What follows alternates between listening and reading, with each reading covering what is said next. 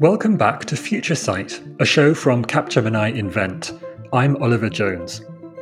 On this show, we explore new ways for you to adapt and grow for the future in business. And for a special episode in the coming weeks, we want to dig into how an entire generation is experiencing business in a way the rest of us haven't. I think anytime I've called a customer service line, it's very much so a hit or miss on if it's going to be a wonderful, amazing experience or if it's going to be the latter.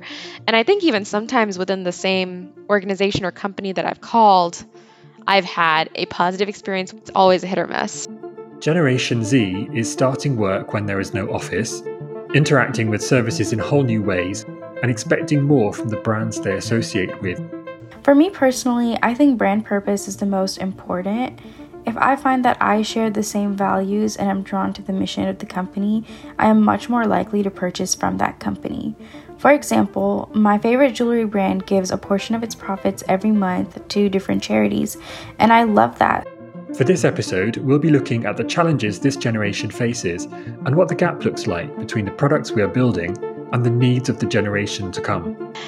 I think the immediate red flag for me, they don't have any social media presence, if they don't have any reviews on any other websites, if they don't have any feedback from their customers, I think that would be a big red flag for me.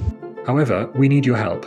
If you're a listener or know someone who is part of Generation Z, those who are under 25, we'd love to have your views on what you expect from your work life and the services you use every day. If you can, please fill out our survey at capgemini.com/podcasts/Gen-Z.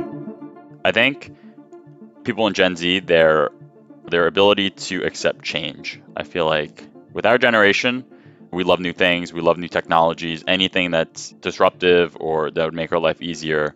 A lot of people accept it.